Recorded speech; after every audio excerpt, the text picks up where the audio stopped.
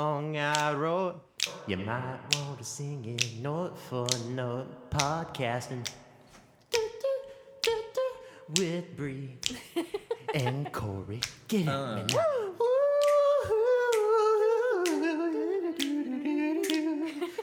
worry. Be happy. Don't worry, be happy. I think that's one of my better ensembles. I'm very, very impressed. I'm honored. Welcome to Jamming in the Attic. My name is Andre. I've been your leader for about 2 months now, and I think that our tribe has made its way into a very good direction. I think we're ready to conquer the southeast boot, and together we make a whole. We have 2 very special guests in the attic. I didn't know if we were going to be able to pull this off, but as fate had it, it happened. We made it happen. It almost didn't, but we made it happen. Fuck yeah. It literally came down to the wire today of Corey being like, all right, we're going to be pushing it, but this is going to happen. Yo, so. I didn't know what friendship was until I found out that y'all were driving 2 hours to come here and do this podcast and then go back home. And I wouldn't let either of us back out of it or push it back. My friends. Give it up for Brii Simmons and Corey, what's your last name? Murray. It's okay. Murray. I'm so sorry. No. Corey Murray. That's a fucking great name. Isn't it? Dude, everybody likes to call me by my full name, and I used to hate it, but then I just decided to embrace it. Yeah. Corey Murray. What kind of shit would you get for that name? Well, everybody be like, oh, Corey Michael Murray. Oh, like Chad Michael Murray? And I'm like, God damn, no. No. I'm not related to Chad Michael Murray. I wish I was related to Bill Murray. Stop asking me. They had this dude in junior high. His name was legit Michael Jackson. And no one knew. Yeah. And he was in my class when they called on the intercoms. Like, can we please have Michael Jackson to the office? And it's so weird for a class of junior high students, but everyone just broke out in applause. Like, there he goes. Completely unscripted. The king of pop. No hee-hees? No hee-hee? None of that? No hee-hees, but a lot of laughing as they just clap. Like they just saw the best show of the fucking 7th grade. Hooping and hollering. Welcome, guys. I'm really excited, if I haven't said it already, to have you guys here. We're happy to be here, man. Same. Corey, you were about to tell me a story about luling? Yeah, so... Luling, Louisiana. So I don't know if you're familiar with UL's campus, but they have Our Lady of Wisdom, which is the Catholic church on campus, and I used to like play trumpet for them and stuff like that, and I used to do a lot of the churchy things, but that's another story. I was in there one day hanging out with a couple people that I used to like chit chat with and roll with at that time, and out of nowhere, this guy walks up to me and goes, "You're from Luling." Just tells me, like, doesn't ask me, like, "Are you from?" No, he goes, "You're from Luling," and I was like, "Who do you know me? Who are you? Like, who do you know? You know somebody?" Like, I was just like, "I'm not letting you get away with this shit." That's creepy. But he goes, I don't know any of your family. He's like, "What's your name?" And I was like, "Corey." He goes, "Yeah, I have a cousin who lives in Lafayette, in Luling, and he talks just like you. I could tell by your accent." And I was like, "What?" And he goes like, "Yeah, Luling people have an accent." I'm like, "I don't believe you." Even so, like, fuck you, dude. Like, yeah. I didn't know how to feel. Like, yeah, you're just gonna come across this public area in like a coffee shop and be like, "Hey, you're from Luling. I can tell by the way you talk." Like, you're an asshole. Yeah. But it was really creepy because he just described it as like, "Oh, you're like a mix between like a Cajun and like the Creole." Yeah. Like, there's some things that I said that it sounded like I was from New Orleans. And there's things I said that sounded like I was from down the Bayou. So the way you just said Bayou down was Bayou. Yeah. Yeah. So exactly. There's times where like especially if I get rowdy or angry, I sound like I'm straight from the downtown, like straight off the block, you know. But I had a spell where I sounded British when I got angry. Oh no! Like I started an argument with like, you know what? And another thing, like I just get an influx in my voice where I start like losing it. Like it just gets weaker, but it's mistaken for like Liverpool, you know? Right. Yeah. No. Liverpool. I just come home for like a week and suddenly my accent is in full swing. Because Corey can normally tell over the phone who I've been hanging out with when I come home, depending on how strong my accent is. Oh, yeah. So, like, if I'm just hanging out with, like, my mom and my sister, it's there, but it's not, like, as strong as if I go, like, all the way down to La Rose and Cut Off and hang out with my family down there. And She spent a day and a half down there, and next thing you know, babe, she was just talking like that. You know, I was just like, damn, who are you? Yeah. In a good way. Yeah. Well, your family's from Lockport. That's like the Bayou.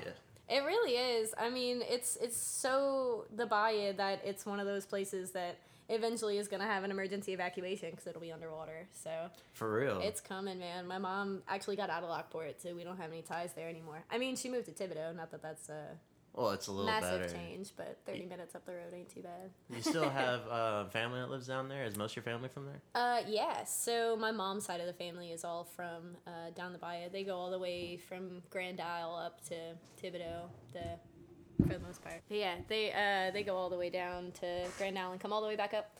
So, and my dad's family's from Mississippi. We don't know much about them. So, Word. yeah. A whole We are southern the roots. Bayou people. Grew up with, swamp kid feet and all that jazz. So. And to clear up the stigma of down the Bayou people, they don't go to schools on boats. Or on alligators. On an alligator. There is an alligator that lives behind Smoothie King, which is right across the street from my alma mater. But he's just chilling, man. He's just minding his own business. I hope they throw him, like, strawberries from time to time, because I imagine, like, it smells really nice over there. Yeah. But, we drive cars and, do our thing. And Yeah. we're pretty normal people, and when we get out of where we are, it's even more fun, and we don't have accents as strongly as soon as we leave the area, which I think is really funny, because I lived in Lafayette for less than a month and my accent was completely gone. Mm-hmm. And I thought Which is that crazy, was kind of interesting because it's still South Louisiana. Which exactly. It's just a little, I don't know, the culture there is a little different. So I think Lafayette is probably the most impressive, progressive place to be here in South Louisiana. I think it's definitely one of them for sure. No And that's why doubt, we stay. I mean, that's why we will be in Lafayette for the foreseeable future if we stay in Louisiana. Yeah. That's where we'll be. I just think like it's like that and New Orleans are like kind of like the only progressive bastions of Louisiana, you know? Yeah. The only places we're willing to live while staying in the boot. I wouldn't even say Baton Rouge. Like some people would No. try and toss Baton Rouge in there, but I wouldn't even say Baton Rouge, man. Yeah, I wouldn't say that either. I think Baton Rouge is, it's the capital, so then it's all based upon probably college culture with LSU. Yeah, and I mean, LSU takes up a massive part of that city. One of my best friends is up there right now. Holla at Sarah. In a vocal performance master's degree, because she's amazing. I am in no way close to doing any of those things. Well, you're doing some cool stuff, but I tried to. I want to get a few questions out. Yeah. I could talk to you guys literally forever. For anyone that doesn't know, this is our reunion. Yeah. And we're having it on a podcast. Yep. I'm so fucking Perfect. excited. I'm just a guest. No, Corey, man. Well, you're my new friend, man. I'm Yeah. excited to ask you some stuff too, because you're qualified as fuck, Yeah. from what I hear. Yeah. He's only got 3 degrees in music. It's fine. Yeah, stop He'll it. be It's casual about nothing. it. That ain't nothing. 3 whole degrees in music. I've got 1 that I'm barely keeping up with. So. Brii. Yes. So I know you from playing with you in my first ever band. Hashtag the final cut. Hashtag the final cut. I still run the Facebook page if anyone's You, interested. you hop on there because I'm an Yeah. admin on there too, and I'll Yeah. get posts you haven't posted anything in 12,000 days. Yeah, yeah. It's like you have 1 new view. It's like, who is looking at this page right now? People are discovering us. I know. But before that, I don't really know much about you, and you're probably in the top 10 most talented singers I know. God. I think you're blowing smoke up my ass, but I appreciate it. It's accurate. When did you start really getting into music? I know you used to sing with your mom. I did. So I don't think there was ever just a moment when I really got into music. It was always there. So I come from a long lineage of singers. My great-grandmother was a singer, my grandmother, my mom, and my sister. And me and my sister are about a generation apart. We're 15 and a half years apart. So I grew up with that just being our culture. My aunt also sings and plays guitar, and anytime we'd get together for family gatherings, that's what we did. Is there an origination, like one family member that like trickled down into the rest of y'all? Because it's sure. It seems like all of the girls in your family. Am I wrong? Pretty much, yeah. I mean, my dad can carry a tune. I'll give it. Like, my dad is not bad at singing at all, and I think I was very blessed in that both of my parents could sing together. They actually owned a DJ business from before I was born all the way up until I want to say I was about 3 or 4. So they were like gigging musicians essentially while I was growing up, which was super interesting. And my sisters also sang, so they would do it with them too. And they were teenagers when I was born, so they could go and do gigs with them, or they can go and run a gig themselves if they needed to. And I kind of just grew up with that being a thing. My great aunt is also she got the same degree that I got. So she was classically trained in opera, and she really believed in what I would grow up to do and what my capabilities would be. So she helped push me a bit. And her and my mom, of course, helped push me a bit into the musical direction and keeping me there. I don't think I ever, like, really decided that music was my thing, though. Like, it's just something that I felt I could do and should do. So that's what happened. But something in you kept that your whole life, because it's kind of like people whose parents made them play piano but they've never done anything with it. Mm-hmm. You can either like learn that and then just be like, oh, it's just something I have to live around, mm-hmm. or you can be like, this is my life. Yeah. And I think that was it too. It was such an integral part of who I am that going into college for it just seemed like the right thing to do. And I had like... Deciding on a college major was such a roller coaster because my dad was trying to push me into petroleum engineering, and I had gone to UL Expo Day and got all of the engineering information and was like, I guess this is just what I'm gonna do. Whatever. And then at the end of that Expo Day, there was they sent me a bunch of emails and whatever, and through that email they asked you to declare a major that you were interested in, and I declared theater when they sent me that. So I was like, I'm gonna major in theater. I want to be an actor and an artist. And it took until I got to orientation, or maybe it was preview day. I don't know. There was something that I did way before I started, and I was like, no, I think vocal music education is the way to go. So that's what I did. I had no idea what I was in for. Nobody really knew me at all there. Me and my best friend went together at the time.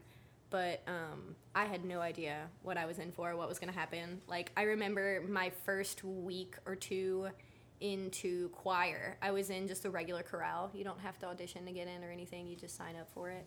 And the choir director was helping us learn a piece, whatever. And I was catching on pretty quickly. Like, I'm not great at reading music, but I can memorize a tune pretty quickly. So he stopped and like asked me what my major was, and I said vocal music education, and he's like, "You're a voice major? Oh, our food's here." We ordered food. Yeah. Hashtag waiter. Hashtag shout waiter. out. Shout out to Corey working at Waiter and also waitering us food. For anyone who doesn't know, it's like similar to DoorDash or something like that. Absolutely, but better because it's original. Yeah, it's Louisiana based, Louisiana strong, man. But yeah, essentially, he didn't even know that I was a voice major until I told him, and from then on, he got me into the more advanced ensemble. He got me to audition the next semester. My audition did not go well. He let me in anyway, bless him.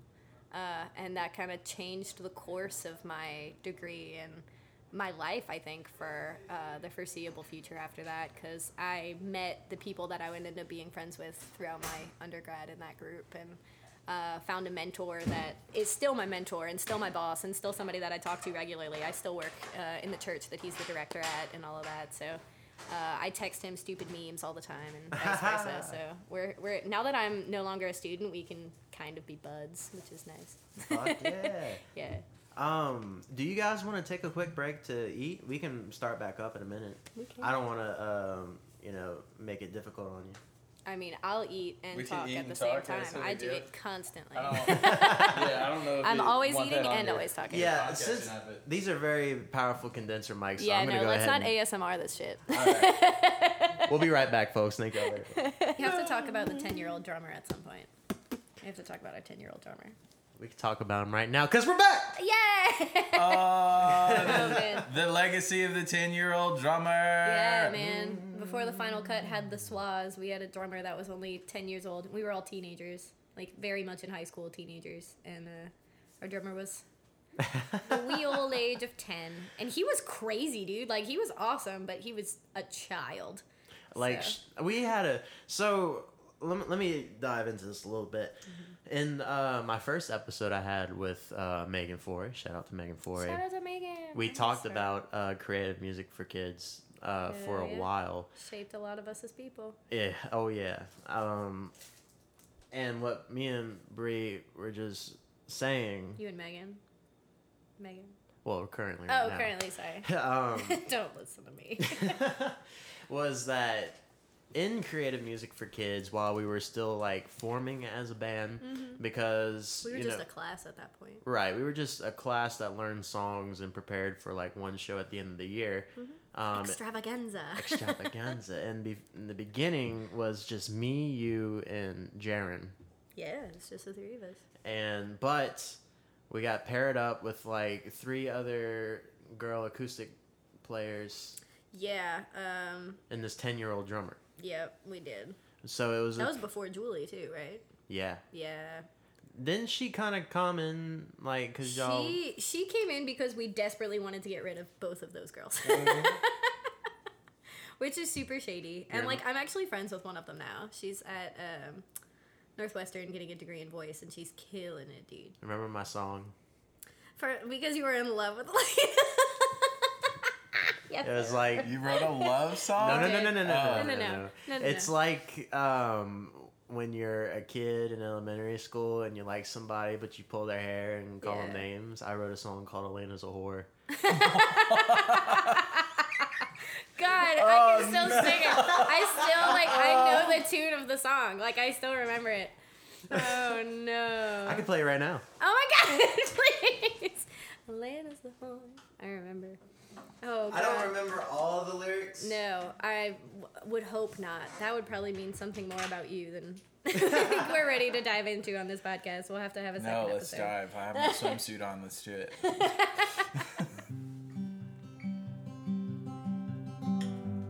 It's good enough. It's passable. It fits the theme. There was a girl... She was a whore. Her name was Elena. And she sucked a ton of rocks. Because you know that she just goes around and she doesn't give Andre attention. Because we know Elena's a whore. You know, it's something along those lines. Yep. God, it's beautiful. Listen, we were a fucking sight to behold back in those days, dude. We were so much. But we had so much fun all the time. So, like, I can't even complain. And, like, honestly, like, thinking back on it, that experience very much did, like, push me in the direction of music because I fell in love with singing again, you know? Exactly. And, like, I was good. I mean, I was yelling. So, be prepared for that in the future. But before we move on, I just want to say Elena's not a whore. That was Elena is not a whore. She's a very You're not cool a whore, person. Elena. We love you. I don't She's even a know who you are, pharmacist, and I I love think. you. I follow you on social media, and I look forward to your future posts. So. Yeah, she's still dating the same guy she was dating then. So. Oh, wow. Good for her, man. Yeah. Definitely not a whore. Definitely not a whore. She's still with that dude. I think that experience was, even if no one else continued with music, it's still a kind of a life-changing experience. Absolutely. I think I'm the only one that went to college for it out of all of us. Or finished college for it, I'll say, out of all of us. And, like, that experience had a lot to do with it. It did. Because it very much, I think, it helped me figure out what I liked to do in singing and, like, what I thought I could accomplish. And, like, that pushed me down a road that opened so many more avenues of singing and what I was capable of, and built that diet frame real nice for when I got to college, which was cool. I'm also glad to see that you've never really deviated from your natural path, because even when we were playing in, like, I don't even know what we would call ourselves, like a cover rock band. Essentially, yeah. We didn't have any originals.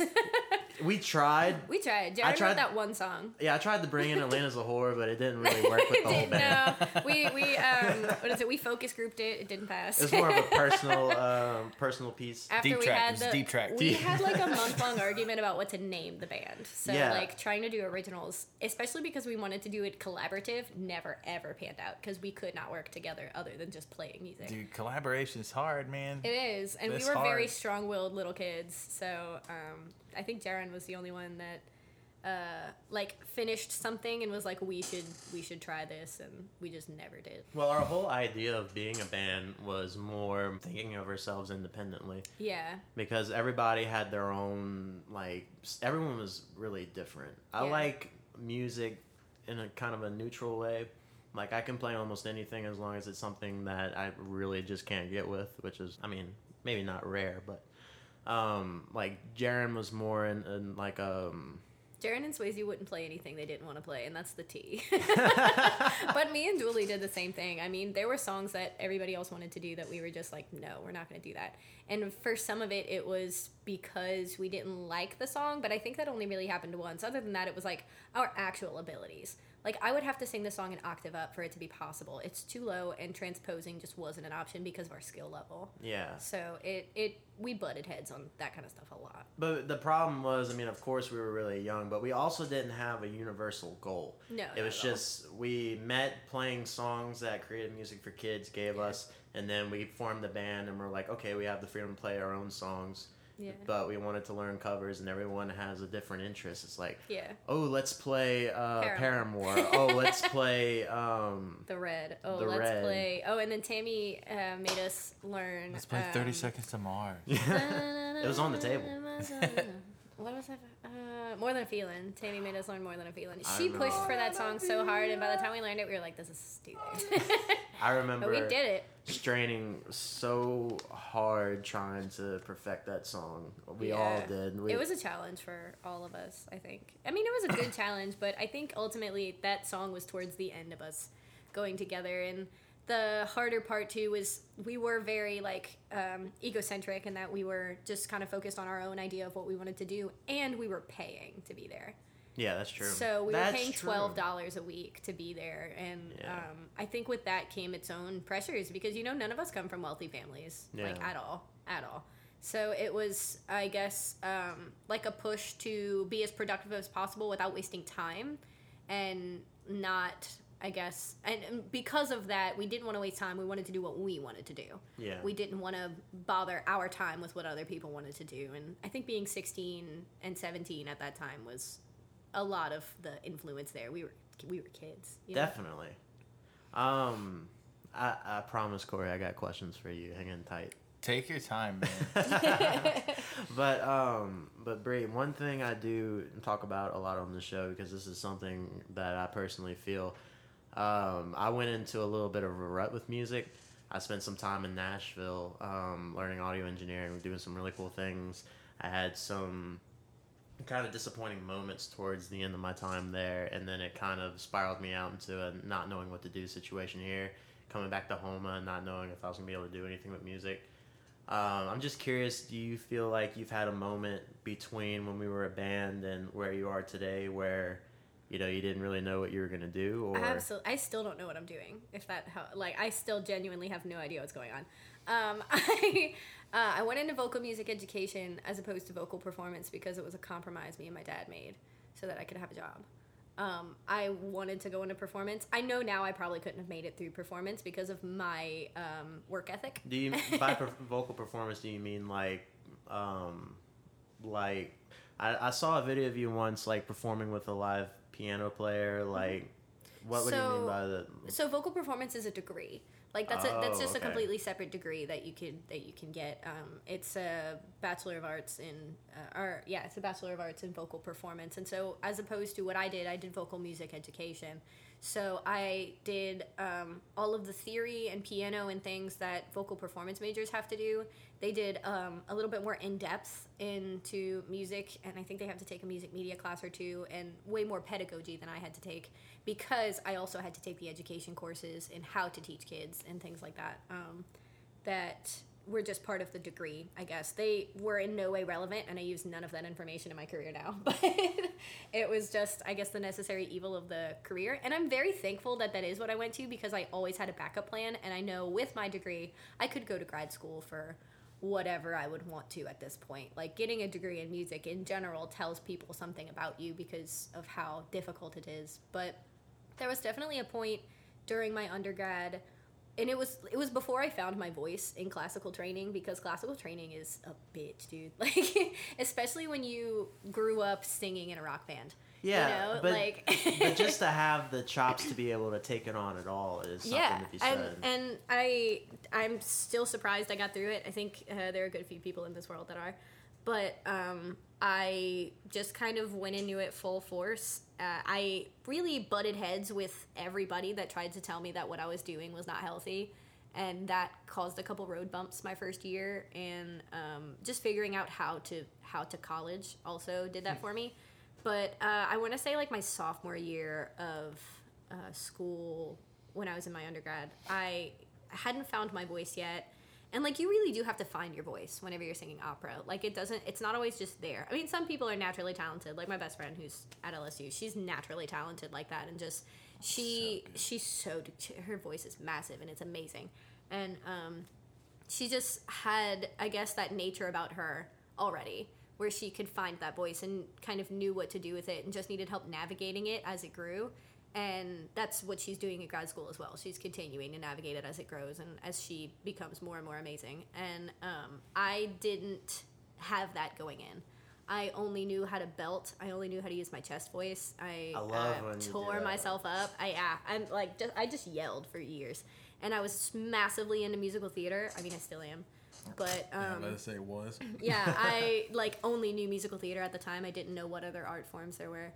And so I was massively frustrating part of my life. And there were also just a lot of things happen in college, you know? So it's just stressful, and it's a weird point in your life of transition and in between and whatever. So I heavily contemplated changing my major probably that entire year. And I was failing classes, and it was awful and whatever. But I made it through. I found my voice that year also. So I think that at the same time that I was really contemplating whether it was the best choice for me is when I really decided it was.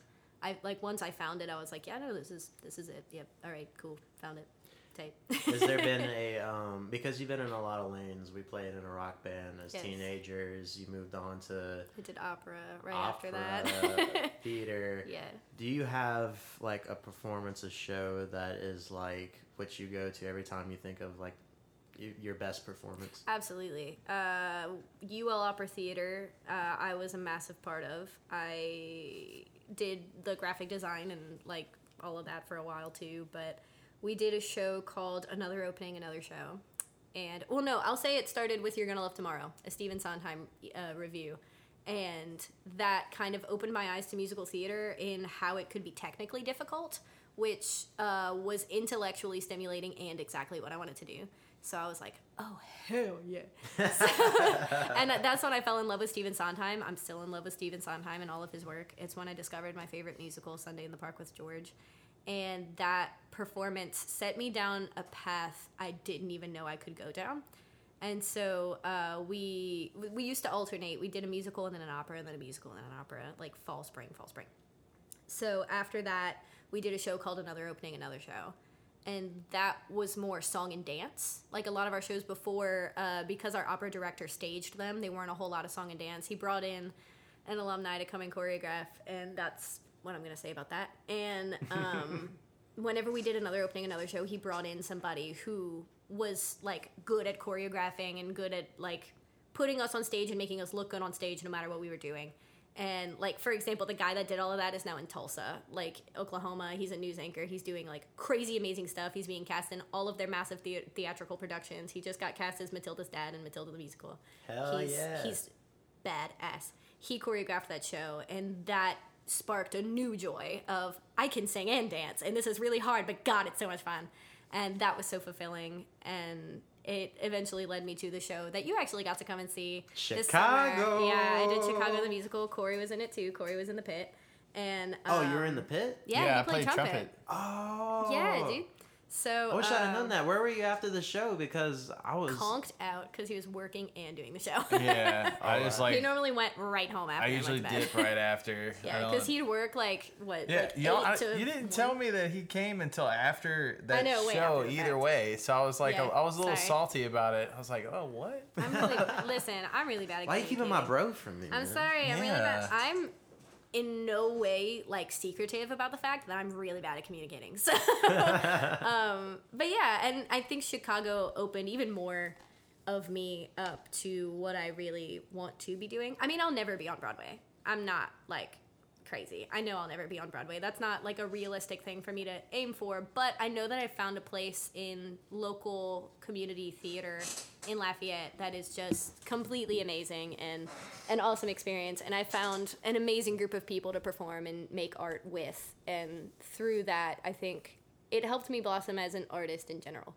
like, and to appreciate myself as an artist in general. And I continue to be changed by what happened in that show and what I got to experience in that show and who I got to meet in that show and who I got to get closer to, who I already knew, and things like that. So to say it was one show in particular, I guess would be You're Gonna Love Tomorrow, because it was the opening of the door, but many more doors have opened since then, and I will continue to walk through doors as they open themselves to me. I wouldn't count out Broadway like too quickly. I mean, of course it's a huge thing, but if that's like actually something you would like want to shoot for in your future, I think you have the capabilities to pursue it. Not that it's something you have to do, but yeah. I'm just letting you know. I appreciate it. Fucking killing it, man. Yeah, thank you for continuing to blow smoke up my ass. That's what I'm here for. And I also got to, I think that experience was, I played the ideal role in Chicago. Like, I loved your character. I played the most, and let me tell you why it was an ideal role. I probably had the most stage time with the least amount of lines. Because I played Catalin Hunyak, the Hungarian ballerina, essentially. And so all of my lines were in Hungarian, but if they ever needed like a fixture on stage, they didn't want to just put anybody because they'd have to like pantomime. They couldn't just have people like sitting there silently, except for me. Like, I could be sitting there silently because nobody spoke Hungarian. So I could literally just be sitting there filing my nails, and it didn't matter. I think the majority of your lines were not guilty. Yes, essentially. That's why when I saw you, I was like, not guilty. Yeah. And they hung her. Yeah. And The then bastards. I died. And then I died. I think it's also funny that I have died in almost every show that I've ever been in. You were my a character fairy. always dies. Yeah, Do Fairy was the only time I think it was one of the 2 shows I was in that I had no death scene. Yeah. Which was cool. I either died or was lifted up in the air by a group of boys, which I kind of wish had happened in the show, but sadly. It was always an ego boost to be that, like, the small one in the show that everybody got to lift up in the air. I have a friend who single-handedly lifted me up on his shoulder for another opening, another show, and it was awesome. It was so much fun. Hell yeah. Yeah. What is the worst show you think you've ever played? Sweeney Todd. Sweeney Todd? Without a doubt, Sweeney Todd. Over our second show? Wait, hold on. Which one was You worse? mean like shows, like not just musical theater, I'm like talking shows about your that whole. I've played? I'm talking about being on stage and eating On shit. stage, eating shit. Oh, absolutely, Downtown Alive and Downtown Oh Alive. no. That show when we started playing Evanescence and the keyboard was transposed and we didn't know until the guitars came in and I was singing in the wrong key. From the beginning of the show, it was It was awful. a hot mess. So- Express. I cried so hard after that set. Do We you only know- played 4 songs. Do you know about this show, Corey? I was told the keyboard. That was just the start. That was. I From- don't even. no. I think I emotionally blocked out the rest. Let me remind you. From the beginning of that show, we were on Please. such a high. The final were. cut was in its prime We after were. the first show we ever played. We Yes. played 3 songs opening up for Uprising that opened Yes. up for Static Breakdown in that Yes. show we were just talking about. And we got to Live After 5. And That's we were, what it was. Yeah, Live they After did it. I think they still do it like the last Friday of every month. Yeah. And it's in downtown. It's in the courthouse square. And we were the first band to go on. We don't have experience with sound guys. We don't have experience with live shows in general. We No. played one show and it was in a controlled environment because it was where we practiced every single week Yeah, I was at the event Cajun center. Country Event Center. Who dat? Let's venue 182 now. Shout Cajun out. Country Event Center forever. Yeah, that's what it is. But okay, so we start and we didn't know anything, so we just thought, okay, we're just gonna go up and Mic check, do our jam, whatever. well, not even a mic check. We're just gonna go up and start playing, pretty much. Yeah. That's when, because Brennan was messing around on the keyboard because it was uprising. It was stuff. uprising stuff, and they had it transposed for their set. Not even for their set. I think they were just screwing around by the keyboard, getting ready to... I'm gonna say it was for their set so that I don't kill Brendan Trant the next time I see him. They put the keyboard in like three They keys. transposed it 3 keys up. Yeah, it was horrible. So first song, Evanescence, Bring Me to Life. Julie starts playing, and we don't even know what to do when something goes wrong. So she just starts playing. It's our second show. And Brii doesn't know what to do, so she just sings. Well, she starts playing. I just come in because the intro of Bring Me to Life, because that's what song it was Bring Me to Life by Evanescence. The intro to Bring Me to Life is just the piano. Yeah. So I start singing with Julie. It's easy peasy, cake, whatever. The guitar comes in. Well, I think you maybe started singing to match the keyboard, Yeah, but I then did. we're all coming in E. Yeah, and it's just, and so I'm like, the keyboard drops out. I'm still singing in the key of the keyboard, and the guitars are playing in a different key, and it was just, oh god, Kind of so like, bad. And I'm just like shaking and panicking because I don't know what to do. like in the It was fucking so horrible key. bad. It was so bad. So that was the first song. I immediately started crying. Jaren, we were all in shock. Yeah. Jaren is the only one that comes up on the mic, and he's like, "Hey guys, how about a round of applause?" And he's starting to bring up the spirits, and he's like shouting Bless out him. Brii and Julie. Yeah. He goes to play "Never Too Late" by 3 Days Grace, and that's in drop D. He was so busy trying to recover the show from the horribleness that just happened. My voice cracked 3 times also because I did the male Yeah. save me. Yeah. It wasn't happening. It was Hot Mess Express. And he tries to bring up the crowd. He forgets to tune down the drop D. Dum dum dan and gong, dum dum dum dum dan and gong. And so we're just like, not again. Son of a bitch. Oh, God. It was literally train wreck after train wreck after train wreck. And then I got into an argument with the sound guy on stage because I couldn't hear my guitar. I thought they just cut it off, and I was getting upset. I'm like, I can't hear myself, and I'm yelling at the sound guy. Meanwhile, there's a whole cringing crowd of people. Yeah, there's just a looking whole at us. ass crowd of people there watching this all happen. He comes up to the stage and he gets in my face. He's like, "Just do this." He's pointing up in the air, telling me to turn like my monitor up. I'm like, "Excuse me, I didn't go to live performance school. I don't know what the rules fuck are is going here." on. I am the ripe old age of 16. It's my first time in a public place playing music. Everyone just kind of put their hand over their face and turned away. Yeah. So yeah, that's probably All of the pictures. So here's my favorite thing about that. I got some of the best pictures of all of us together from that show from before the show. Because after the show, every picture after that, I am like red-faced, teary-eyed from crying so much. And I remember everybody giving me a hug after because I was crying so hard. Everybody was like, "Please calm down. It was just one bad show." And I was like, I will never play in Home Hour again. it was really rough at that time, but I think bombing on stage, if you're going to be any type of performer, is essential. It surely humbled us. That's Yeah, for sure. it lets you know worst case scenario, and it gives you motivation to Absolutely. kill Avoid it. Yeah. Well, and it showed us what we didn't know about performing, which is, I mean, a necessary thing to learn, but it just sucked to learn in front of a whole lot of people. That's not even my worst bomb. I've lived those days. Nah, I mean, like, since then, I sang in a band in New Orleans for a while, but that was like, I don't know. Really? I played, yeah, so I used to actually sing on Bourbon Street. Fish belly. Fish belly. My cousin Timothy got me to come and sing in his band, and we performed at 333 Bourbon Street at Prohibition Bar. We played there for a whole... I played with them for a whole summer and made cash and drove back to Lafayette every night at like 4 a.m. and just kind of lived that life for a while. And that was it was really, really fun. It was about 7 hours of like playing, which was kind of tough, but I think it toughened me up a lot, which was kind of cool and something that I didn't know I needed until I had it.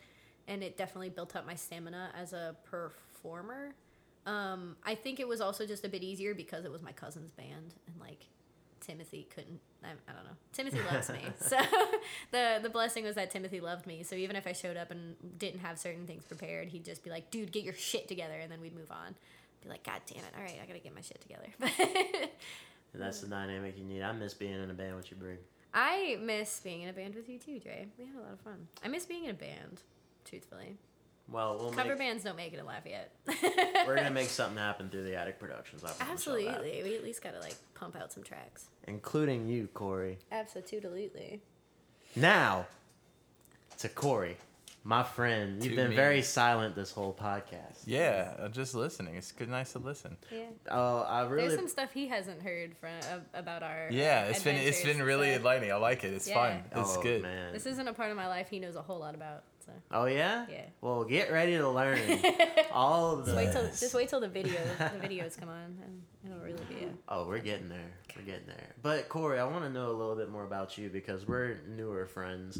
I met you a couple times at festival. In fact, the first time I ever saw you, I met up with Brii because, of course, I was in Lafayette at festival, so I hit her up. I saw you for like the first time in years, and then I was looking for you, and the whole time I'm just like bobbing my head because I'm like, damn, there's some awesome ass brass music playing. And I'm just walking around, and I found Brii. I'm like, oh, Brii. And she's like, come over this way, my boyfriend's performing. I'm like, that's him? Yeah. Like, we went over, and it's just y'all, like, jamming, and you're on trumpet. And yeah, back when you were in New Natives. Oh, yeah. Yeah. Dude, you were soloing at that moment, too, so it was, like, perfect timing. I was just like, oh, yeah, that's my boyfriend. I knew you were a baller from the beginning. So tell me a little bit about, I know you obviously have degrees in music, and you're a qualified motherfucker. Something like that, yeah. Where are you originally from? I'm from Luling. Okay, yeah. We talked about that at the beginning. So I'm from there. So I was surrounded by like the both sides of Louisiana music, right? Like the Cajun and the jazz side, you know. Yeah. So I have a lot of that influencing how I write and whatnot. But I went to UL for a long time. A couple years, aka 10. 8 years? 7. 7 years. 7. I started in computer science. Did that for like 2.5 years, and was like, nah, I don't want to sit in an office and code now, which is ironically what I do now. Literally, as of today, yeah. Official job title. So, I switched to music media, and I got a double concentration in jazz performance as well. So I have the jazz trumpet performance and music media. How many instruments do you play? Proficiently, let's say 3. Which ones are those? Trumpet, bass, and drum set. Oh, nice. Yeah. What about unofficially? Unofficially, I like to fuck around with piano a lot. I could basically play any brass instrument besides like tuba really well, because tuba is just like a different embouchure. But I can play like low brass instruments, and I can get away with it on the French horn.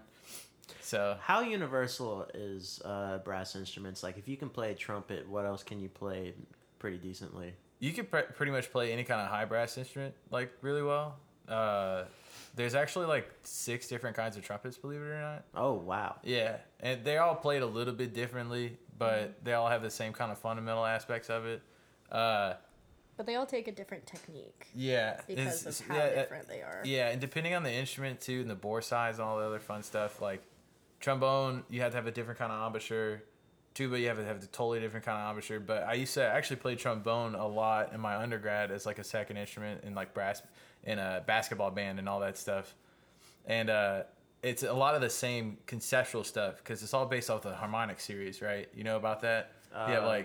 Like harmonic scales. Well, no, like the harmonic series. This is like a physics thing, actually. So, ooh, teach me. You have like a resonating column, right? And what it naturally resonates without any kind of like buttons or anything like that. If you just think of the trumpet, if you unwrapped it into one long tube, okay, it can play. If we're gonna go up, like you could start from an octave, then it's a fifth, then a fourth, then a major third, then a minor third, then a major second, then not a major second, a slightly flat minor third, then a major second, then a minor second, then a minor second, then less than a minor second, and then it gets like super close to each other because it's just not technically resonating anymore. But the whole concept of like the trumpet and all that is all based off of that concept and what's called the rule of 6%, which if you add 6% length to any kind of resonating column, Like it lowers the pitch by a half step in the European tuning system, right? 12 pitches. So like the second valve, it adds 6%, the first valve adds 12%, and the third valve adds 18%. And then when you add combinations of that lets you go lower too, right? So if you put 1 and 2, it's technically the same as 3 because it's both 18%, right? And there's all kinds of fun stuff you can go. This is like a fucking rabbit hole. You can go I'm down. gonna be honest with you. I can generally understand what you're saying, but Yeah. you're so deep into it. I fucking love it, dude. You are a qualified motherfucker. But yeah, so long story short, they're all based on the same concept. So yeah, a lot of brass players can play a lot of different brass instruments. Well, maybe not, because like you usually hone your embouchure and your set, like the way you set your embouchure and all that, for that specific instrument. So like I've been honing everything just for trumpet, and whenever I go play a trombone, it feels like I'm falling into the mouthpiece because it's just like a massive instrument compared to the trumpet. Damn. Even though it's technically not that far away, it's not that the bore size is not a little bit bigger. The mouthpiece is maybe like the diameter of it. Well, the radius of it is like a little less than half the size more. So Yeah, what's kind of been your journey getting into it? So you went to school for performance, and you've been a qualified horn player since. When did you play, like in high school, and that's kind of how you've built it up through time? Yeah, I started in high school, and I played a lot of instruments then. And when I got into college, I looked at marching band as like a way to pay for school because they paid really nicely. Yeah, That's absolutely. true. And then Gets whole housing paid for. I had a really crazy thing happen to me. I became good friends with this guy named Michael Trahan, and he was an example of what like a good musician is and what a dedicated musician is. And he was a really nice dude, and I got a phone call randomly while I was visiting my mom's house that he had like passed away, like collapsed on stage at Atmosphere in Lafayette. On stage? Yeah, and then he died in the ambulance on the way to Lafayette General. And it was the first funeral I ever went to, and we actually had, like 2 weeks before then, we had like a super long conversation at Atmosphere where he gave me a mouthpiece and was essentially like, you're just afraid of like following music. You're only doing this computer science shit because you want to make money. And I was like, you're right. And like, so, which I know, ironically, I'm doing the same thing. But the thing is, I think there was something different there because I was meant to do that, because we'll get into that later. So whenever he passed away, I decided, I was like, I probably should like try this out at least give it the old college try. Give it the old college try. And so I like changed my major after that, and started like working hard at it. And so like the actual pursuing music didn't actually come until that moment, believe it or not. Because it first was just like kind of a hobby thing, like something to pay the bills, something to like kind of have fun with on the side. But that's when it actually was like the actual change there. That's something I really relate to, just, and I've talked about it before. I feel like there's this thing about where we're from. You're from Luling, but it's still South Louisiana. The whole South, and it's so different everywhere else, I've learned. Your entire life, you're kind of raised in, I guess, maybe a closer-knit community. And so your natural thoughts are within that community. So the idea of branching off and doing something outside of where you're from is so large and huge. I feel like way fewer people pursue that down here than all the rest of the country. If you're from a northern state, hell yeah, y'all relationship goals. We're just together all the time. If you're from any northern state, I feel like it's a given. It's like once you're 18, kicking you out the nest, and you just you just go and do. Yeah, around here it's almost frowned upon to leave, which is crazy. It's not almost frowned upon. It's straight up frowned upon. It is straight up frowned upon. As from somebody who moved to Colorado. I left to go do my master's in Colorado, and I got excommunicated by 3 of my family members. Yeah. It was like within a month, dude. Yeah. It was within a month. I was a quote unquote weed smoking hippie who is like chasing nothing, was like an exact word from one party. I was also called a liberal socialist crybaby who has never worked a day in his life because I do music stuff. And it's like, yeah, it is like That is 100% a thing. It's not like it's not actually a thing. No, they straight up, there will be people who look down on you because you have left the boot. Exactly. I mean, it wasn't to that degree, but I had people like asking me, okay, well, how long are you going to go try that? You know? Yeah, when are you going to come back? Yeah. It's always when are you going to come back? Because you can't stay gone, right? Like, that's just crazy to anybody else. Right. But at the same time, like, I guess there's some merit in it because here we are. Exactly. You know, we always come back. We're here, but, you know, we all have, you know, our different ways we're pursuing it. And a huge thing I push with this podcast is just, you know, staying focused on, you know, your ambitions in that way. Absolutely. And it can be something as small as setting up an Instagram page and just, you know, posting videos of yourself if you play music, continuing to draw, just putting your art out there, and then getting feedback, you know, to a level that lets you know, hey, I can do more and more with this. Well, and it's creating art for the sake of just creating art, you know. I think that's it's so easy to lose sight of in any profession, especially music, where you start to think like, well, I have to make music to make money. Right. So making music to make art isn't the focus all of a sudden, and then making music becomes different, I think. Yeah. When that becomes the forefront. I think anytime it becomes more of a financial venture or a business transaction, you're going to automatically just lose everything that is the substance of, you know, what you're trying to do. Your purpose, yeah. Your purpose changes. Mm-hmm. I think it's video time. Oh, God. So what is actually time for is embarrass Brii time. That's what time it is. Yep. So we've talked a couple times about the Final Cut days. Yep. This video is from the first show we did where, like, Andre is wearing a Jonas Brothers-esque outfit. I'm wearing a sweater. Have you seen this video? I've seen, like, this much of this video. Yeah, I normally and I can't wait to watch the whole thing. We can kind of give a play-by-play as this. You hear Adam talking about my guy part?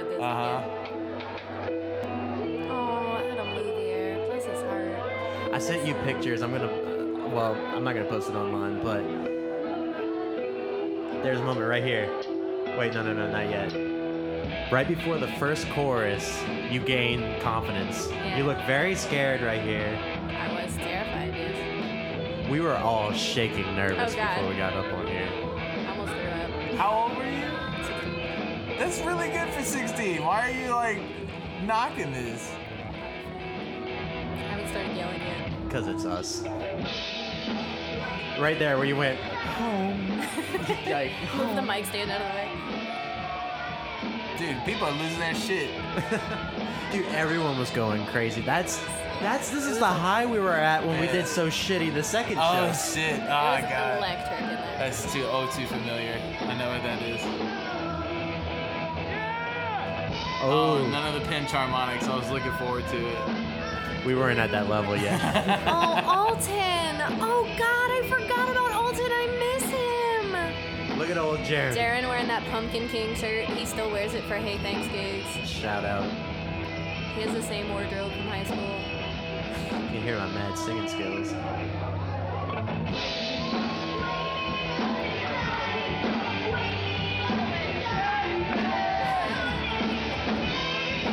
If you could see Brii in this video right now. Dude, she's killing it. I'm wearing a sweater vest on stage. What am I doing? Dude, if 16-year-old me was there, I'd mad swoon. Mad swoon,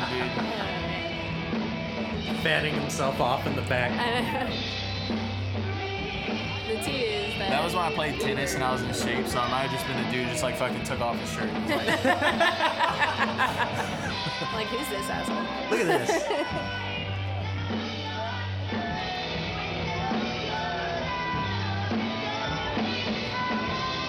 Look at that mustache belt. I still have it, dude. It doesn't look like that anymore, but I still have it. You can tell my mom's videoing because I'm the only person in the frame.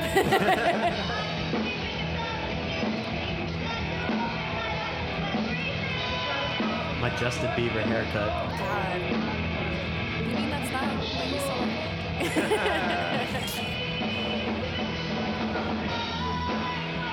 Poor Julie, though. Her part in this song was... I know, it's literally just stand there and bob back and forth, play the intro, and then... She did the piano part, and it's like, all right. She sang harmonies sometimes. Yeah, I was a bit of a bully in that I was kind of a front runner of the band and refused to let that go. Well, we saw Uprising, and we saw what having 3 singers in a band does to somebody, so I always pushed for one of y'all to, like, take the front. Take the lead, yeah. And like, I was happy to do it. I'm holding my diaphragm in place. Literally holding it. Because I was going to hold that note for as long as possible. That was our closer. Hell yeah. Good closer. We used to do, what was it? We did Walk This Way into Harder to Breathe. So we did Aerosmith into Maroon 5. And then we did... I'm going to try and find that because I have a whole video of that. Luckily, you don't post on Facebook much, so it shouldn't be too hard to find because all of the posts that I'm seeing right now are photos that you are tagged in of your family. So I'll try to make this more available on Facebook, but that's what I'm scrolling through right now. Yeah. It's probably in videos, if nothing else, too. I don't even know how to... Look at that family. Look at this. Do you remember whenever we went? Oh, man. So this also means that our friendiversary just passed a few days ago. Oh, that's yeah. October 14th. So that's literally just like 4 days ago. Our friendiversary. We've been friends for 9 years on Facebook. That's not our literal friendiversary. No, though, that's like our Facebook friendiversary. Yeah. Although it's not much different, I don't think. Because we met about 9 years ago. It's been almost 10 years of our bullshit, so. We had to have met in 2009, I was right? in 8th grade. Yeah, I was in 8th grade, so. Yeah. We're going on 10 years. Because I know for sure I met Jaren when I was in 8th grade, and you weren't long after. That's the same video. We're getting but close. yeah, so while Andre's looking for that, I'll tell you a cute little story about how Andre came with me to audition for American Idol. Oh, please. So American Idol auditions came to New Orleans, and my mom was like, "You want to go?" And I was like, "Hell yeah, I want to go." So we got tickets. We did the whole thing. We stayed in New Orleans, and Andre came with, and it was super fun. We waited in line at like 5 a.m. and we were like the cut off of people who got to be on TV. Like they cut the group off at us, so we did not get to be on TV. We just got to stand in line, but we did get to meet some Speak people. for yourself, Brie. I put myself on TV. Oh, he did. You Andre. remember that? Yeah, Andre was interviewed by No. this lady, no? You were interviewed. Oh, You just walked behind James. Yeah. Oh, what was his name? James Durbin. Yeah. You just walked behind him while he was being interviewed and like looked at the camera and then kept walking. Andre was gonna have his moment. That's from the downtown. The Bad Live Show? After 5 show. Yeah, that's that right was before our lives ended that day. Yeah, that was right before we embarrassed the shit out of ourselves. That's one of my favorite pictures of us. We were being so dumb. But anyway, yeah, we waited in line from 5 a.m., blah, blah, blah. We go inside. What you don't know about American Idol auditions is that it is in no way you go on and immediately meet the judges. There's about 5 rounds. Oh, that's from the telethon. That's so cute. It's about 5 rounds of weeding out the week. And so round 1, I was out. So I went in and sang, Oh, that's the moment. I'm going to have to post this picture. This is on Fox News. Fox News. Andre just walked in the background of this girl. I still follow her on social media, by the way. Her name's Jazzy Owens. She's in the middle of singing a song to show her skills for the American Idol auditions. I'm just like, Andre just like moseyed on behind her and then walked back. That was a band practice. What are we singing? Look, that's Emily. Wanted. Emily's in that video. Wanted, Dead or Alive. Emily Adams. This is a practice in 2009. This is Brie. And I'm standing on a chair playing bass, getting ready to jump off. Yeah. Because I was cool. I knew he was about to eat shit. Who's playing drums? Is that Brennan? Oh, yeah. That's Brennan, yeah. I was trying so hard to get Emily to rock with me. Oh, shit. Look at him. He lands in a kneel. That's one thing I'm so not happy about, that there were so many times you were looking at me like because me and you, we probably had more of the. We had a hella on stage chemistry. Like we had so much fun. There's so many times I was just on my own thing, and you're like, "Hey, let's jam." Yeah, I am singing. Dance with me. Oh, you see? Look, there's Elena. You see that blonde whore? See that blonde whore in the middle? You're gonna get this taken down for defamation. There's Darren. She's only colloquially a whore. Yes. I love you, Elena. Well, I'm so sorry. Here was the thing about me and Andre on stage together. Darren was literally dead on stage. Like he would not make a face. He wouldn't do anything. He stood there and played exactly like as he is doing in this frame. And he is so different now. I am almost spiteful about it, but I'll leave that for a later date. I saw Hey Thanks live twice. You did, yeah. How did you think? Please come with me. They're fun. They're super They're fun. I've no lie. I was like, man, I don't know if I'm gonna like this. Yeah. Is that kind of not your typical genre? Yeah, I don't really listen to pop not. punk No, at all. that's But like, more it's me. fun live, so like, I'm not gonna knock it. You know, like it's fun. And like he came with me because I was so adamant about like these are my friends. Like these are my Yeah, she was like, you need to support your friends because I support yours. It's like, okay, fair, go support my totally friends. fair. Yeah. And like these boys like legit are more like. At this point, they're really more like my family than they are my friends. Like, yeah. Because it's almost like we have this obligatory connection that we can never ever let go, and it's why we all still love each other even though we never talk, and why our relationship is so special. Because I mean, being the Bayou kids that moved to Lafayette and then everybody started dropping like flies and moving back home, I'm the only one out of like our class that stayed, other than like Bryson, but. And Bryson's doing awesome too. He's about to finish. Oh, that was Voice of the Wetlands. Yeah. That was a pretty good show. God, it was so hot, and I wore like a cut-off sweater. I had made so many mistakes that day. I want to just say this real quick. We're about to play "Sound of Madness" by Shinedown. Oh God. It was. Why did I sing that? I don't know, but you went through a dilemma with Miss Tammy and certain shows. Certain shows they didn't want us to curse, so. The only curse word in the song, yeah, I get it, you're an outcast. Always on the, you need a shotgun blast, a kick in the ass. She like literally tried to say like butt one day. This is a kick in the butt. You tried it one time, so bad. and you were like, this is stupid. I'm I remember absolutely not doing that. This was the first show you're like, fuck it, ass. Yeah, I said it.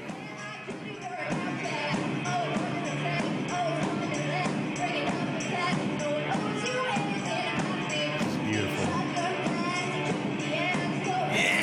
This was a fun time. It was fun to play certain songs that were like this.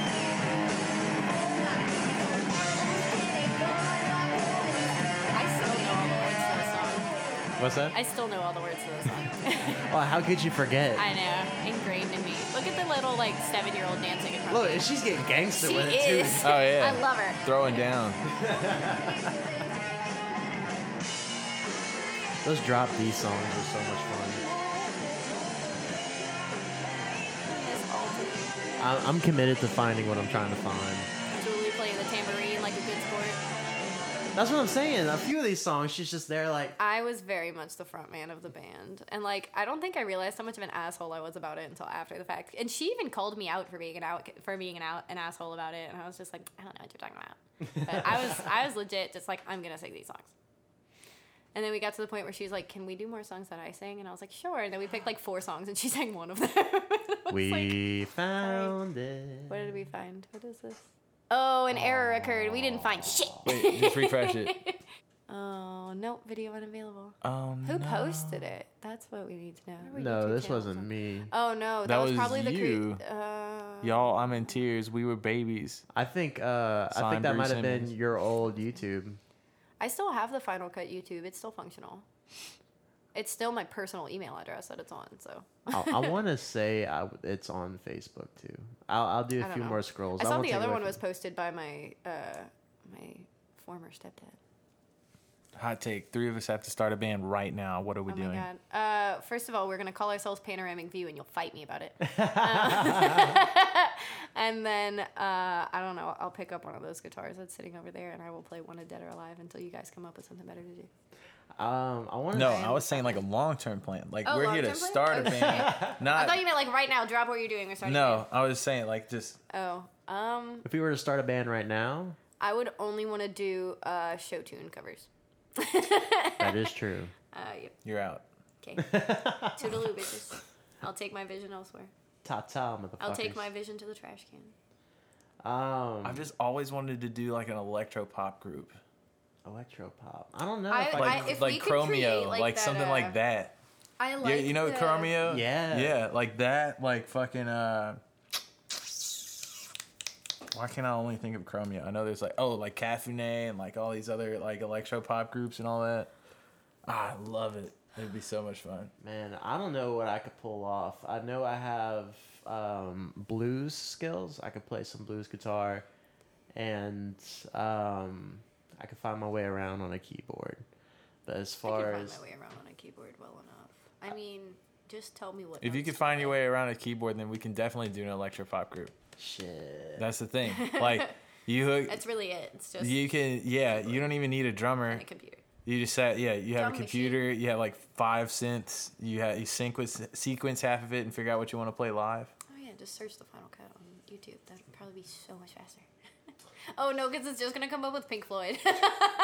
Look up the Final Cut official. Did we have a Facebook? I mean, a YouTube page? Yeah, it's on my personal How do you email spell address. official? OFFICIAL. It's spelled right there for you, Andre. I can't read. Andre Edward. I can't read. Well, I can't read. Hey, everybody. After an unexpected break, we are back. That's just how we roll up here in the attic. Mm-hmm. But I learned something about you, Corey. Tell me about this tour. So I played with Dr. John for a little bit. If you're not familiar with Dr. John, he recently passed away. God bless him. He was a good dude. They needed a horn section for a show at the Hyman Center, and Terrence Blanchard wasn't going to be in like the first 3 shows of the Louisiana Crossroads tour, so I got called up for the first 2.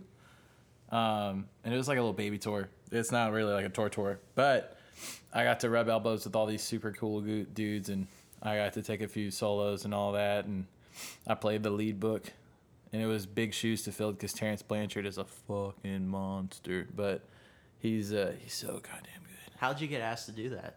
I got lucky. My big band teacher, professor. Professor. He Dr. Hockapple. He pulled me into his office. He was like, "Do you want to play a gig?" I was like, "Well, yeah." Like I was just like, "This money, Duh. yeah, of course." He's like, "All right, what about $150?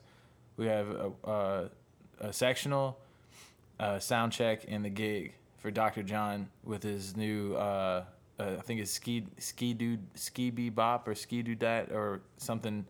It was just the title of his Louis Armstrong tribute, and he like had some super cool like funk versions of a lot of Louis Armstrong classics. My favorite was this Mac the Knife arrangement. Well, it wasn't his. I love Mac the Knife. Yeah, he made you need to hear it. It's so good. He had an arrangement by this lady named Sarah Morrow, who she like arranged half the horn charts and like a lot of the tunes for him to sing, and it's like all these like upside down versions of Louis Armstrong tunes. Man. The opener was what was the opener? I can't remember it, but I just remember like the whole show was nuts, especially the first one, because we're supposed to go on to stage at like 7:30, and we get on stage, and of course like the Waylon Jones, who's like he was played for like the fucking Coltrane family and all this crazy stuff. Everybody on stage, most of the band was from like the New Orleans revivalists, so like they do a lot of stuff where they back up New Orleans artists and stuff, and they're like basically the New Orleans studio musicians. They Not to be mistaken with the revivalists. yeah, not the revivalists, but they're the New Orleans Revival, I think is what they're actually called. But a lot of those guys are insane. The organ player didn't look at a piece of music. All of his music, quote unquote, was like just chords. And he was just like, "Oh, what do you tell me?" You give him numbers of like the chords, like, "Oh, it's a 2/5 to this, it's this." He's like, in his head, just like keep boop boop boop boop. All of a sudden in his head. Don't those kind of humans make you feel like subpar? Oh, it made me furious because I'm like, I spent hours learning how to do some of this shit, and he's just like, "Oh yeah, it's this. Okay, cool." It's like, oh, this dude's been behind an organ since he came out the womb. So, but we get out there, and he's like, "All right, just vamp the beginning." We vamped the beginning for 25 minutes. Literally 25 minutes before we play the first tune. And totally like improv, like you just have to follow when they're coming out of it. Yeah, because Dr. John wasn't coming out of the bus. Apparently, because he was of old age, he might have been a little under the influence of something. Who knows? He comes out, like, we were just waiting on it, and then Sarah leaves the stage because Sarah Morrow was also playing trombone for this, and so she, like, puts her trombone down, and she leaves stage. We're like, what the shit's going on? And she comes back, and she, like, puts her sunglasses on, and she's like, okay, let's go. And I was like, look, and they're like, all right, ladies and gentlemen, welcome to the stage, Dr. John. Everybody loses their shit. And I'm like sitting there going, oh, fucking finally. It's like I already blew like half my chops on just the fucking opening of the show. And so after that, like, it was like, all right, we're actually in now. Because at first it was supposed to just be like maybe 32 bars, like the whole form, you know, where they just kind of introduce everybody in the band. And but I blew for like 2 choruses up front, and like I traded with the trumpet player, and like they like broke it down and all this other stuff, and we're all just kind of looking around like, where the fuck is Dr. John? Like, where is he supposed to be? And it was wild. But after he got back on stage, it was just like smooth sailing from there. But it was cool because he had like 2 canes, and he walked up, and like both the canes were just covered in like peacock feathers and chains and all kinds of like other exotic bird feathers. And, extra AF. Oh yeah, and his suit was like bright fucking purple and like all Mardi Gras colors and shit. That's how you roll through. Oh yeah, he definitely was like, we had to wait for him for sure. But yeah, it was super cool playing those shows. Only thing I can think of relating to that, when I worked at, I went to school in Nashville for audio engineering at Dark Horse Institute. And it started from a recording studio out in Nashville. And he started the school because he saw a lot of interns he was hiring on didn't know what they were doing. And so after you graduated the school, you were offered a spot as an intern if you were proved that you knew what you were doing. And I worked as an intern forever. And we would have like high like priority sessions, but you never got told who it was, so there was no chance of you like posting it on social media or something like that. And fucking Tommy Lee from Motley Crue showed up. Oh shit. Like we were just making coffee in the kitchen. We knew someone big was coming, but of course we don't know who. And my buddy's looking at the window. He's like, dude, fucking Tommy Lee. And I'm like, what? And he's like, Tommy Lee is outside. And I'm like, not in fucking Nashville. And sure enough, fucking Tommy Lee rolls in. Hey, what? I'm just trying to find out where I'm supposed to go. Or like shaking, like just pointing that way. Would you like coffee? We made coffee. Would you like water? And he's like, yeah. And then eventually McMars showed up with like some 30-something-year-old under his arm. And we had apartments downstairs, and he's like sniffling his nose, and he's like, "I'm trying to find a room, like I can." And we were like, and I showed him to one of the apartments, and I don't know what happened, but he looked like he was trying to go do cocaine. So that's my McMars cocaine story. Amazing. That I tell myself and other people. Yeah. Dude, so I was stagehanding for Kenny Loggins. He has stagehanded for some crazy people, by the way. We gotta That's become more friends. Oh yeah, like Corey could have done an entire episode by himself. Next time we have to do like a one-on-one with me and a one-on-one with him, because he can literally talk your ear off about this stuff. I agree. Forever, because he's done so much. Like it's not even like it's not like a brag or like anything like that. It's just he's literally experienced so much in like the past 10 years. But yeah, what was funny is I thought like Kenny Loggins was just like the cool dad from the 80s. Like he like shows up.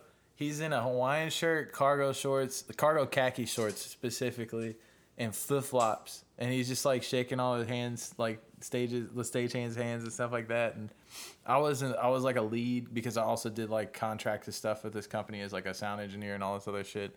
But you stayed behind the board, or you like were setting it depended on the gig. It really depended on the gig, because I did like Spotlight for Pitbull, I did like lasers for Lady Gaga, I did pyro for Queen, I did all kinds of random shit. Bro. Yeah, dude. I told you. So the with Kenny Loggins, I was just a stagehand, and I was like helping lead the stage transitions because it was with the Colorado Symphony Orchestra, the CSO. I knew some people in the CSO, so they requested me to help like this is this transitions, this is what we're doing. And it was like Kenny Loggins with the CSO. But when Kenny Loggins showed up, the only thing that they sound checked with was like the chorus of Footloose, and it was so strange because like they would be like, all right, 1, 2, 3, Footloose, and they'd start going on, and they would stop like mid chorus, and then everybody just cut, and they'd be like, oh, we need this up in this monitor, this, okay, all right, you ready? 1, 2, 3, Footloose, and it was just that the whole like for like 30 minutes, like on and off Footloose. You're already tired of Footloose. Yeah, and I was like, and then you know what's the shitty part? Final Countdown was not on the set list. What?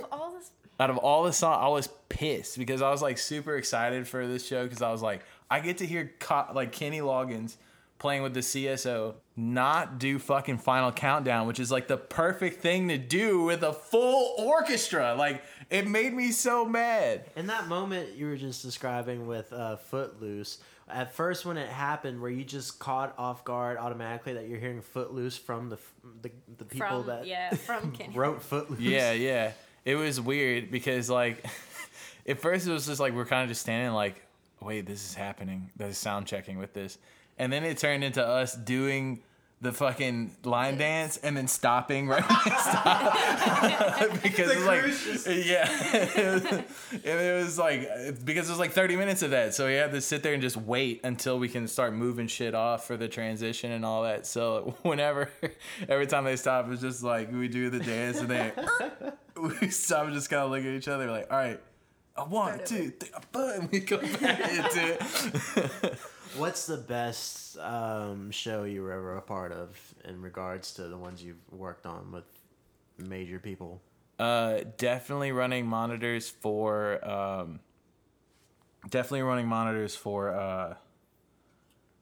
why can't I think of the goddamn name? The Roots. Like, oh hell yeah. The Roots? Oh hell yeah. Yeah. I got to meet like all of Bob Marley's family essentially. Wow. Yeah, it was super tight. After the show, I'm rolling up, like, I ran monitors for them, and then, like, during the show, this is actually in Lafayette. This is before I even moved to Colorado. In Lafayette? Yeah, at the Where ACA. At? Oh. Yeah, and so they had a show at the ACA, and I got called to run monitors for them. I ran monitors, helped them out, whatever, got them set up. The keyboard player was a dick. Not Bob Marley's son, because there's 2 keyboard players, but the actual keyboard player. He was a dick. You were not cool. I know you're related, but you weren't cool if you ever hear this. So Unc was still in the band, like his brother. He was the bass player. I'm rolling down this keyboard player's massive-ass fucking antiquated rack because he had like this old-school keyboard rack where he has all these synthesizers plugged in with... Oh, I'm sure. Yeah, and it wasn't like... He's still using the same equipment that he was using, like, back in the day.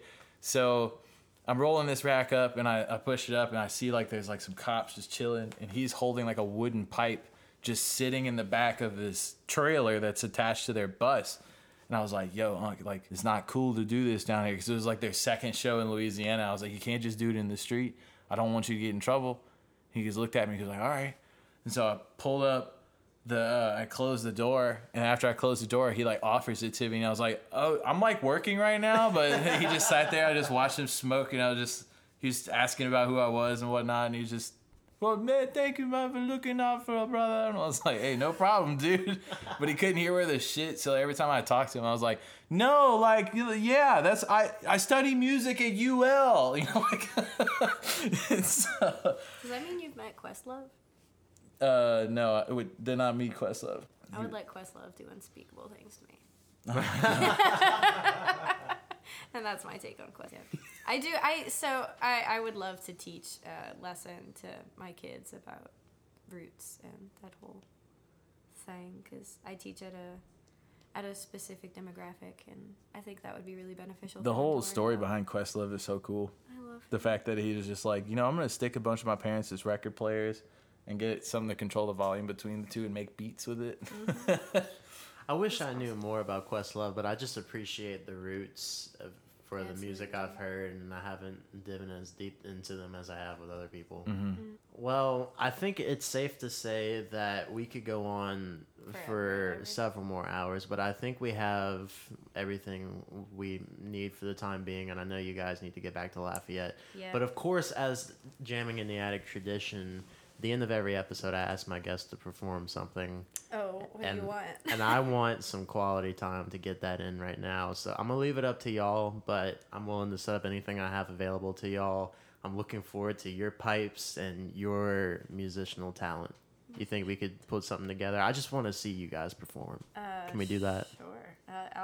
I'll play something if you hand me a guitar. I haven't cut my fingernails in a while, but it shouldn't be too horrible. Well, let's figure something out. I wanna spend just a little bit of time doing that, and we'll get y'all out of here. Real quick to let everybody know, once again, thank you guys for all the support I've had so far. Everyone who's listened to my podcast and supported me online, it means the world to me. This is a slow build up, but I have a lot of avenues. I'm taking the Attic Productions, and I'm looking forward to bringing everybody with me. I'm trying to look to do something special for my current followers. Because I appreciate it so much, but I'll get back to y'all on that. Follow me at The Attic Productions on Instagram. You can find me on Facebook at The Attic Productions. YouTube and Apple Podcasts is where we have, all the podcasts we're releasing. We have a new one coming out, Just Chillin'. I'd love to have you guys on that. We're doing that one out of Lafayette, so we'll make that happen. It's just a story telling podcast.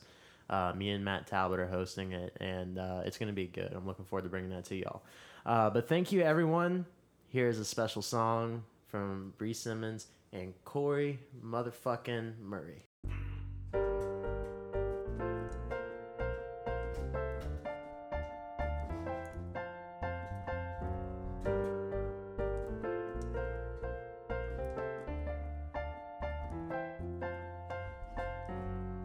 Head underwater, and you tell me to breathe easy for a while. Breathing gets harder, even I know that. You made room for me, it's too soon to see if I'm happy in your hands. I'm unusually hard to hold on to. Blank stares at blank pages, no easy way to say this. You mean well, but you make this hard on me. I'm not gonna write you a love song, cause you asked for it, cause you need one. You see, I'm not gonna write you a love song, cause you tell me it's make or break in this. If you're on your way, I'm not gonna write you to stay. If all you have is leaving, I'ma need a better reason to write you a love song today. I learned the hard way that they all say things you wanna hear. My heavy heart sinks deep down under you, and your twisted words, your help just hurts. You are not what I thought you were. Hello to high and dry. Convinced me to please you, made me think that I need this too. I'm dying to let you hear me as I am. I'm not gonna write you a love song, cause you asked for it, cause you need one. You see, I'm not gonna write you a love song, cause you tell me it's make or break in this. If you're on your way, I'm not gonna write you to stay. If your heart is nowhere in it, I don't want it for a minute, babe. I'll walk the 7 seas if I believe that there's a reason to write you a love song today.